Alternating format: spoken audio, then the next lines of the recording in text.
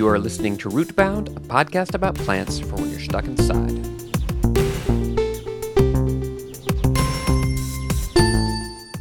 Wait! Don't throw away that banana peel. Try composting, the best hobby for collecting garbage. Pretty soon, you'll be asking your neighbors for their old coffee grounds.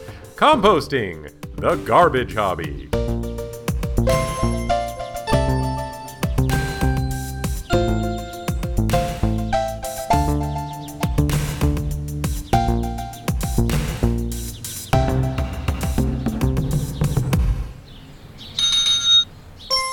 Hey, Steve here, and if you listened to episode 9 of Rootbound, the episode about corn, you already know what this sound means.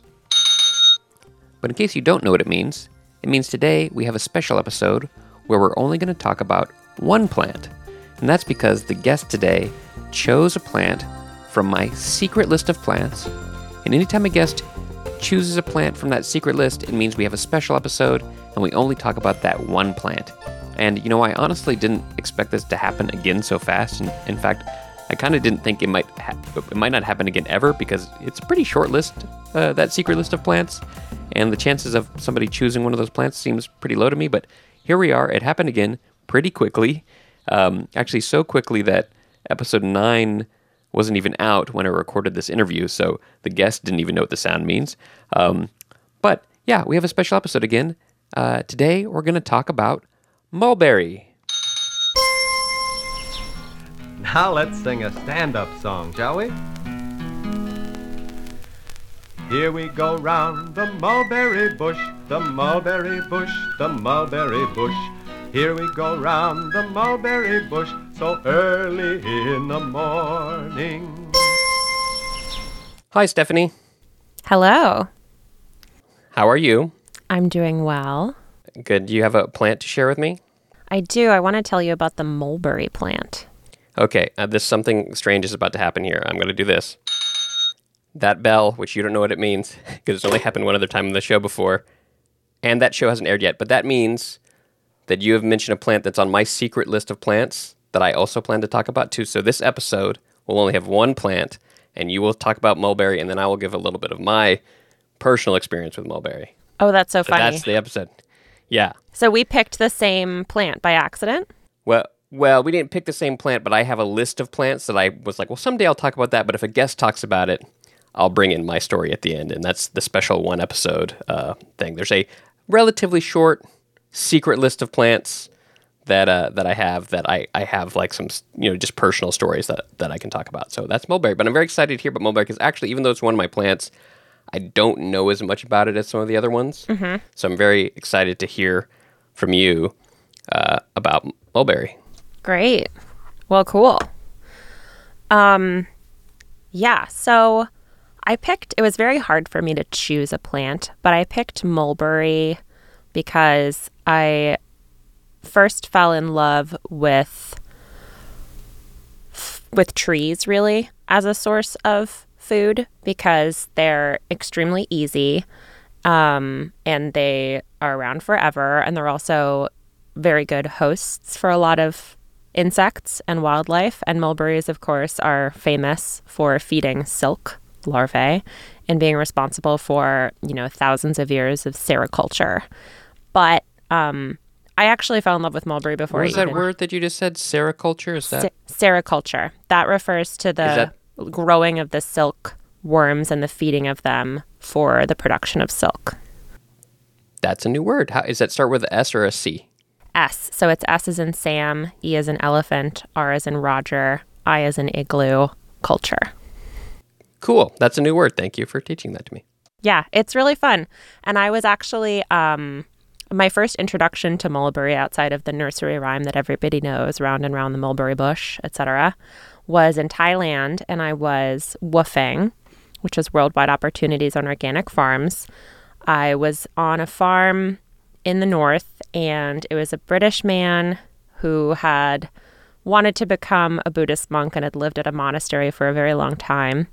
And I mention this because there's also a connection between monks and mulberries, but he had been waylaid by love on his quest to becoming a monk. So he instead became a farmer, an organic farmer, and he wanted to grow mulberries. And I can't remember, I mean, I do remember what the mulberries looked like. They were short trees and they were arm height.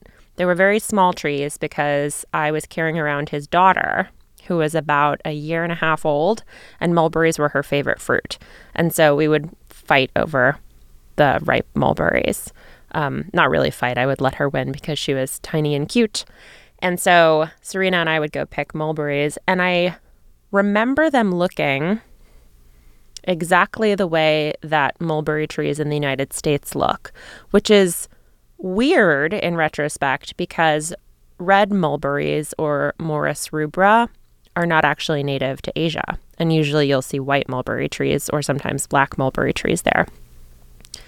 But for whatever reason in my memory, and, they stick out to me as being these like 1.5 inch long red fruits rather than black or white. And so anyway, that's my first connection and encounter with like the mulberry tree. I love it. It becomes like my favorite fruit while I'm there. Not even native to Thailand. I love it. And then I come back and I move back to DC after woofing. And lo and behold, there's a mulberry tree on my block. And I'm like walking in the spring on the sidewalk, walking my dogs, and I see this just like mess of red and black, like sludge. It's dyeing my shoes this hideous color, and it's just like everywhere. My dogs are covered in it. And I look up and it's a mulberry tree, but it's huge. It's obviously much, much bigger than the tiny ones that I was, picking berries from with a child. And yeah, it's, around the corner from me. It's huge. And I, unbeknownst to me, began what is now like a pretty intense relationship with foraging in that moment, looking up at that tree, being like, holy smokes, that's a mulberry tree. I know what this is. I can identify it. I can eat this. No one else is eating it. Why isn't anybody else eating this? I'm going to eat this. And so even before I started looking more into botany and plants and doing any of the research into it, I just had this like immediate connection with the mulberry tree, this mulberry tree in particular, and was just like hunting them all over the city. They got added to my list of fig trees and persimmon trees that I always look for in a city when I'm like walking around. I have a mental map of mulberry trees and fig trees and persimmon trees. So that's why I picked mulberry ultimately, because I have this strong emotional connection too. And when I started thinking about it, it was actually like my first connection to foraging as well. Very interesting. I am also on a beginner's foraging journey myself, so that sounds very interesting. And mulberry is not the catalyst, but it definitely plays a role. So I'll talk about that a little bit later. But did you discover some fun facts or dazzling details about mulberry? So honestly, it was really hard to choose which dazzling facts I wanted to bring about mulberry because there are so many, and it has such a long history of use on every continent, basically. Well, not every continent, but on many continents and in many countries. So you've got 3 kinds, black, white, and red mulberry. I've never met a black mulberry, but it's native to Iran, and it's spread all over the world. And it was actually brought to most of Europe when sericulture, the cultivation of silkworms, took off from Iran. So you'll see black mulberry trees all over the place in Europe. And they're also in North America too, and they're actually kind of crowding out our native species, which is the red mulberry, or Morus rubra, which is the one that was on my block in DC and is delicious. And then there's the white mulberry, or Morus alba, that's native to Asia, and that's the one that can be cloned really easily and is used in like these giant farms or orchards for feeding silkworms. And the fruit is kind of lackluster on the white ones, honestly. Like, you can find them in DC, and they're not that sweet. They're sort of like, they feel like a softer flavor. They are maybe a little bit more bland, but they keep a little bit better, and you can dry them, unlike the black or the red varieties. So it's like this very intimate, immediate relationship with the tree. So you can't really travel with it. You'll never find it at a farmer's market. You can make syrups and cook with it and whatnot, but like the fruit, you'll never find. And so the Romans knew this, and they brought the black mulberry from Italia, or the Roman Empire, to England and various other of their colonies, and would plant them,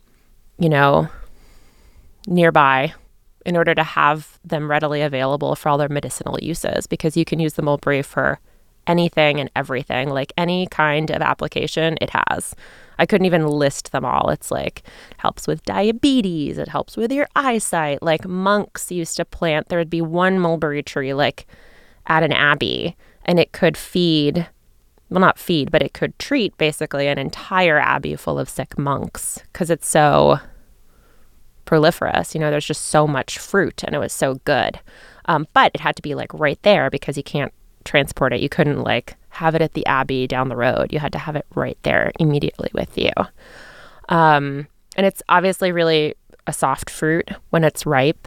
It's bruises easily. It's hideous if it's older than like a day or two. So if you're going to harvest mulberry, you kind of have to have a plan and know what you're going to do and have enough kitchen space. And I always harvest it myself and just like go around with a basket and shake it. But like ideally and traditionally you get similar to olives, you'll get like a giant net or a cloth and you'll have it underneath the tree and then you'll shake the branches and then they'll end up there and then you can use them. And like the tiny little stems are fully edible. So, I mean, yeah, it's just, there's so many facts about mulberries and they're so delicious and they have so many medicinal applications. They're extensively used in Chinese medicine, especially because the white mulberry can actually be dried. And so you'll find dried white mulberries in all kinds of traditional medicine shops. It's readily available. Not as delicious, but it's there. And yeah, I mean, it's just such a really cool plant and we have it all over the place here and nobody uses it, you know, nobody eats it except for me. That's awesome. Yeah, I'm really interested in those plants that, you know, because of their nature aren't marketable. You know what I mean? Like, they kind of make them very special, right? There's one which has not come up on the show, but probably will at some point. Is pawpaw is like that, right? They don't ship well, so they'll never find them in the store. And I didn't think I really knew that about mulberry because, you know, I see mulberries, but I guess it's the white mulberry that you see like dried at like, you know, at a store. So I didn't ever realize that about the red or the black mulberry, but that's, yeah, super interesting. Yeah, I think the other thing that is, interesting about that is just like all these foods in this, when you start getting into the foraging thing, which I know you're into, is like all these foods that exist that people just ignore or like are annoyed by, right? Like the mulberry, like it's like a mess and people get annoyed by it. It's like, but that's just free food on the street. So yeah, that's super cool. Do you mind if I share my mulberry experience or do you have some more fun facts? Well, I think my fun fact is kind of like connected to what you were just saying. Like the irony of the mulberry tree, like, is the fruit doesn't travel well, but the tree has traveled everywhere because of the silkworm, right? Like it started out in these very small isolated places. It started out in Iran. It started out in China, probably a more isolated region of China. And it's just everywhere now. You'll find black and white mulberries everywhere. And so, you know, yeah, you can't transport the fruit and it is a very local tree in that sense, you know, like its feeding radius is pretty small.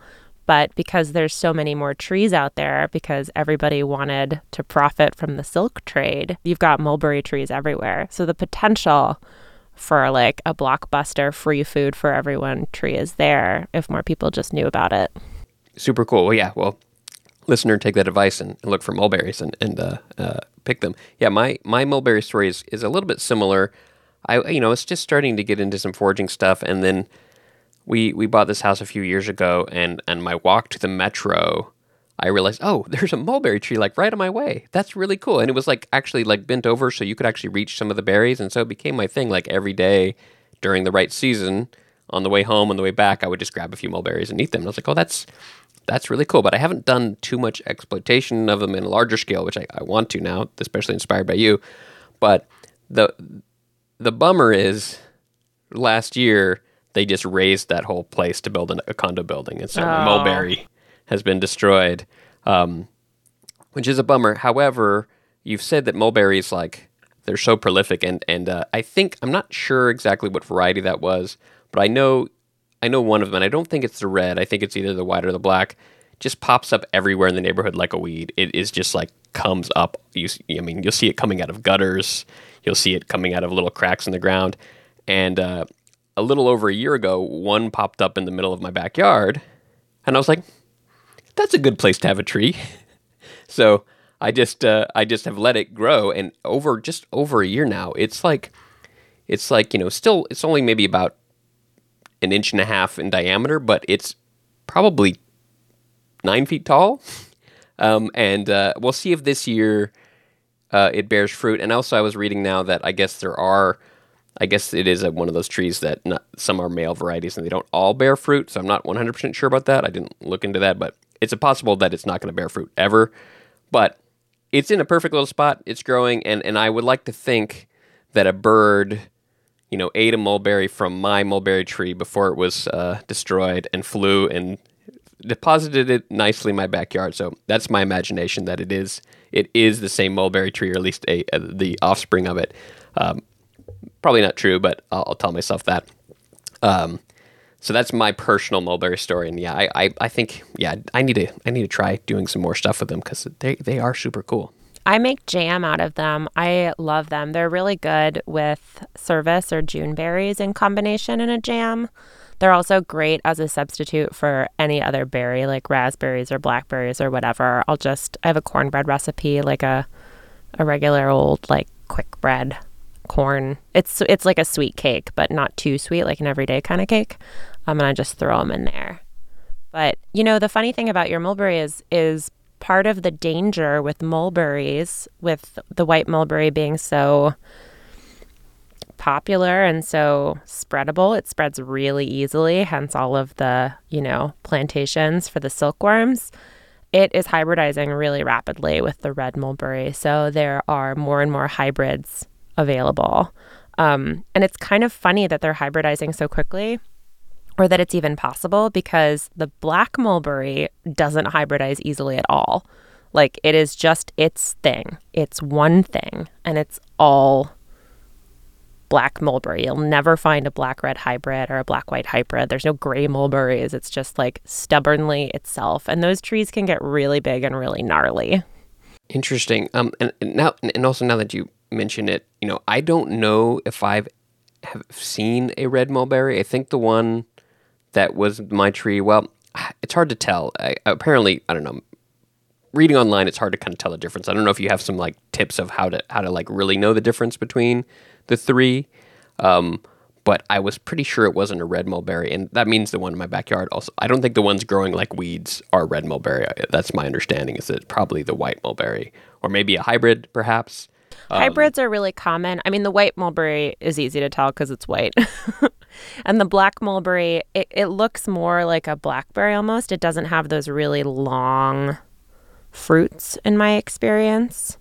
Could be wrong, but I think the red mulberry is the more likely culprit if it's like a very sort of long rectangular looking fruit.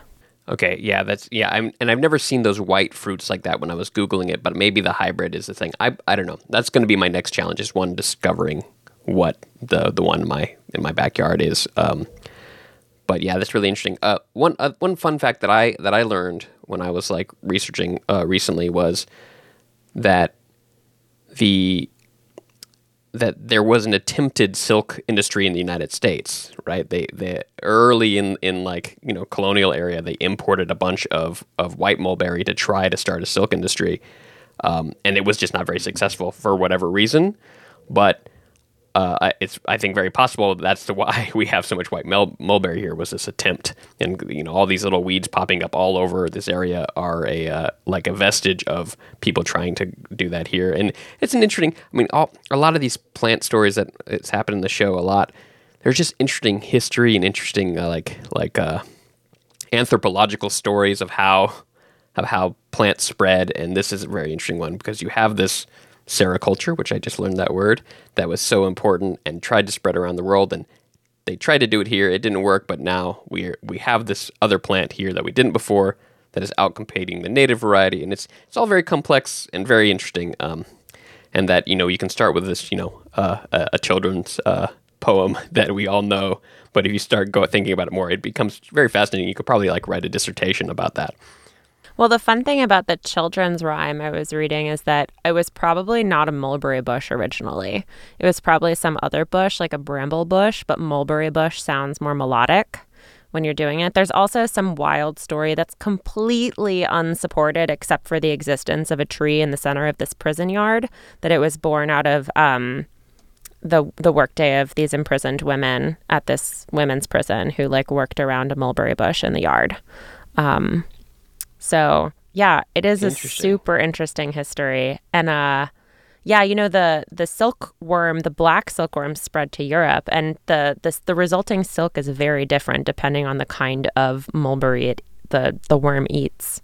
But you can totally do it today. Like you can do small scale silkworm production. I follow a woman on Instagram who does it, and it's really impressive.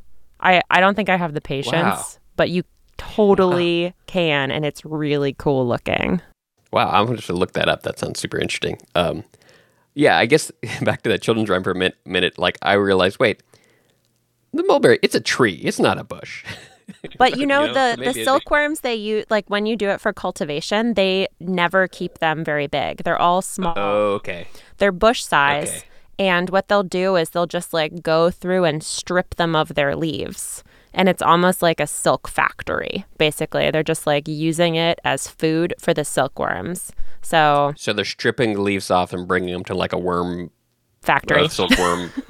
Yeah, interesting. Yeah, that's very interesting. It's super interesting. So yeah, nobody really thinks about the fruit, but the fruit has all this potential for feeding people and for like curing a lot of illnesses. And unsurprisingly, there's some pharmaceutical research into using them too. Interesting. Well, do you have anything else to say about mulberry? There's a fake mulberry. It's not. Is that the paper mulberry? The paper mulberry, yeah. So originally, I was just reading about that the other day. Yeah, they thought it was in the family, but it's not. But it is the first paper. They used the mulberry bark. Oh, okay. So that's why it's called paper mulberry, because it was used for paper. But it is not actually in the mulberry family. And the berries, I think, are different, right? They don't look quite the same. It's been reclassified, yeah. They used to, botany is an ongoing process. So once upon a time, it was in the Morris family, but they've reclassified it. Yeah. So I didn't talk about that. Botany is an ongoing process. That sounds like what I'm doing this podcast. It's an ongoing process for me to learn about plants. So, well, great. I think that covers it. Thank you for joining me on a mulberry episode. You're welcome. May you all eat more mulberries. Stop beating round the mulberry bush, the mulberry bush, the mulberry bush. Stop beating round the mulberry bush. Come out and say you love me. Fun fact, the idiom "stop beating around the bush" is just an abbreviated form of the original saying, which was "stop beating around the mulberry bush." Towards the beginning of the show, I played the nursery rhyme, "Here we go round the mulberry bush," and if you're like me, you might have thought something was missing. Here, let me play it again. Here we go round the mulberry bush, the mulberry bush, the mulberry bush. Here we go round the mulberry bush, so early in the morning. Do you know what's missing, or do you know what you perceive to be missing here? This is what I thought should have been there somewhere. Pop goes the weasel. That's right, Pop Goes the Weasel. In my brain, the song about the mulberry bush was always related to Pop Goes the Weasel. However, through my research here, and I've gone down quite a rabbit hole, or should I say maybe a weasel hole, I found that that's not true. There's some interesting nursery rhyme history going on here of how I, and many of you out there, I did a little poll, and many of you out there have the same association between mulberry bushes and weasels going pop. And I thought I would get into that a little bit now. So the original poem, "Here We Go Round the Mulberry Bush," does not have anything to do with Pop Goes the Weasel. Those lyrics are "Here we go round the mulberry bush, the mulberry bush, the mulberry bush, here we go round the mulberry bush," early in the morning, or I guess originally it was on a cold and frosty morning, and it was originally just a children's game, as far as I can tell. The history is a little bit nebulous, but there was a book about nursery rhymes written in, I think, 1854 that first documents the "Here We Go Round the Mulberry Bush," and as Stephanie mentioned in the episode, It might have originally been bramble bush, but it was just, moved over to mulberry bush because maybe it sounded better. There's also reference to that women's prison, which was Her Majesty's Prison Wakefield, where there was a mulberry tree in the middle of the yard where women did work, but the connection is nebulous whether that had anything to do with the original story or not. And there was also one reference in Wikipedia, even though I can't find any actual proof of this, but it was speculating that the song "Here We Go Round the Mulberry Bush on a Cold and Frosty Morning" was a little bit of a joke about England's attempt to start a silk industry, and that the weather was actually too cold, and so they couldn't produce enough leaves for the silk. So it's like, here we go around the mulberry bush on a cold and frosty morning, and we're failing at this job. There really is no evidence of that I can see, and it may just be like a children's song that kind of evolved. Who knows how those children's songs evolve? But the main point is that it had nothing to do with a weasel or popping. Pop Goes the Weasel, on the other hand, it actually originated around the same time, the mid-1800s, 1856 I've seen, it could be earlier, and it didn't originate as a children's song. It actually originated as a dance, a very popular dance. In fact, what I can tell is it was kind of like the Macarena of its day. It was like super, super popular in like dance halls. But that original Pop Goes the Weasel didn't have any other lyrics except Pop Goes the Weasel. So the music would just, do that music, and then everybody who was doing the dance would yell at the same time, "Pop goes the weasel," but there was no lyrics, and so I was like, well, okay, how did the lyrics come from? And so what I could tell from my research is that sometime after that dance became very popular, I think some jovial fellows turned it into a drinking song, and so the original lyrics of Pop Goes the Weasel are something like half a pound of tuppenny rice, half a pound of treacle. That's the way the money goes. Pop goes the weasel. And it's like a song about like spending too much at the bar. So there's another lyric that goes up and down the city road, in and out the eagle. That's the way the money goes. Pop goes the weasel. The City Road is a famous road in London, and there was a pub called the Eagle. So it's like going into the Eagle, spending all your money at the pub. That's the way the money goes. There's also a line that says, "Every night when I go out, the monkey's on the table. Take a stick and knock it off. Pop goes the weasel." I can't figure out what that means, but I think that's where the monkey comes into the nursery rhyme that I know, which has a monkey, and I think you know. But what that really means, I'm not sure. But let's talk about Pop Goes the Weasel. What does Pop Goes the Weasel mean? Well, there's a lot of speculation. And in the drinking song, there's speculation that Pop Goes the Weasel is Cockney slang, and some of it's Cockney rhyming slang, meaning to pawn your coat. So like you've been out drinking all night, you ran out of money, you have to pawn your coat to get more beer, is the speculation. And that's because I guess pop was slang for pawning, like, and I pop my coat and I'm going to, get some money for it. And then weasel being slang for coat because I don't know if you're familiar with Cockney rhyming slang, but they would take two words, one of them rhyming with the word they are meaning, and then they would cut it off. So, for example, the famous one you hear all the time when you first hear about it is someone saying, "Trouble and strife" is Cockney slang for wife because strife rhymes with wife, but they would say two words. It's pretty weird. But apparently for weasel, it was weasel and stoat was slang for coat. So then weasel became coat, and Pop Goes the Weasel is to pawn your coat. However, there is a device called a weasel, and this device happens to go pop. And it has nothing to do with a coat, and it has nothing to do with drinking. And I think their original song, the one that didn't have any lyrics, just Pop Goes the Weasel, was probably, this is speculation, but it makes sense to me, probably referring to the device, the weasel, that goes pop. And a weasel, or a spinner's weasel, is a device used by people in the textile industry, and it's a device used to measure off a skein of yarn. And basically it's a device with a couple wheels and a pedal, and you would, move the pedal and the wheels would go around, and it would pull yarn from a big thing onto, a smaller thing. But it was mechanically set up that after a certain amount of rotations, when it would equal one skein, which I think is 80 yards, but don't quote me on that, the device would go pop, And so the person counting off the yarn would know when to stop. And so the fact that there is a real device that goes pop called a weasel makes me think it definitely has to do with that. And so here's my purely fictional but logical story of how Pop Goes the Weasel happened. There was some composer who lived in the textile district of London who was hearing weasels go pop all the time, and he wrote this song called Pop Goes the Weasel that became very popular. And by the way, I can't find out who wrote the original Pop Goes the Weasel music, and what a shame, because it was like a club banger back in the day, and yet nobody knows who he is. It's like, how sad is that? But anyway, this song Pop Goes the Weasel got written related to the devices called weasels, and it became very popular, and then a bunch of guys in the pub started parodying it and making a song about drinking too much and making up their own meaning behind Pop Goes the Weasel. And then, of course, like many things do, it became a common nursery rhyme. But you will notice there is no reference to mulberries whatsoever in Pop Goes the Weasel. So why do I and many other friends of mine, mostly Americans from what I can tell, associate mulberry bush with Pop Goes the Weasel? Well, it looks like what happened is that when both of these songs got to the United States around the same time, mid-1850s, they just kind of blended together. They have a little bit of a similar melody. Here we go round the mulberry bush, the mulberry bush, the mulberry bush. Here we go round the mulberry bush on a cold and frosty morning. All around the mulberry bush, the monkey chased the weasel. All around the mulberry bush, Pop Goes the Weasel.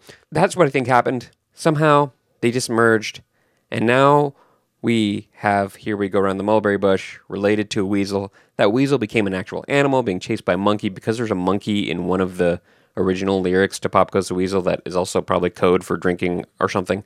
It all got mishmashed and merged together into this poem that now I and many other people associate Pop Goes the Weasel with a mulberry bush, but there's really not a lot of logic behind it. It's just an interesting evolution of language over time. But yes, that is the history of these two nursery rhymes. Here We Go Around the Mulberry Bush and Pop Goes the Weasel. And if you have those songs stuck in your head for a very long time, like I have because I've been researching these for a few days, apologies. My guest on today's episode of Rootbound was Stephanie Bastek. Stephanie is an editor at the American Scholar magazine, the host of the Smarty Pants podcast, and an amateur assembler of wild things.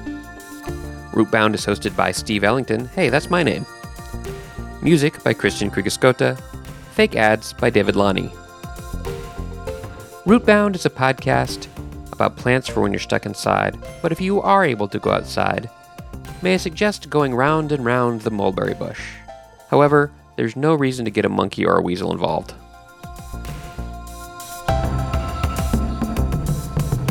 Composting, the garbage hobby.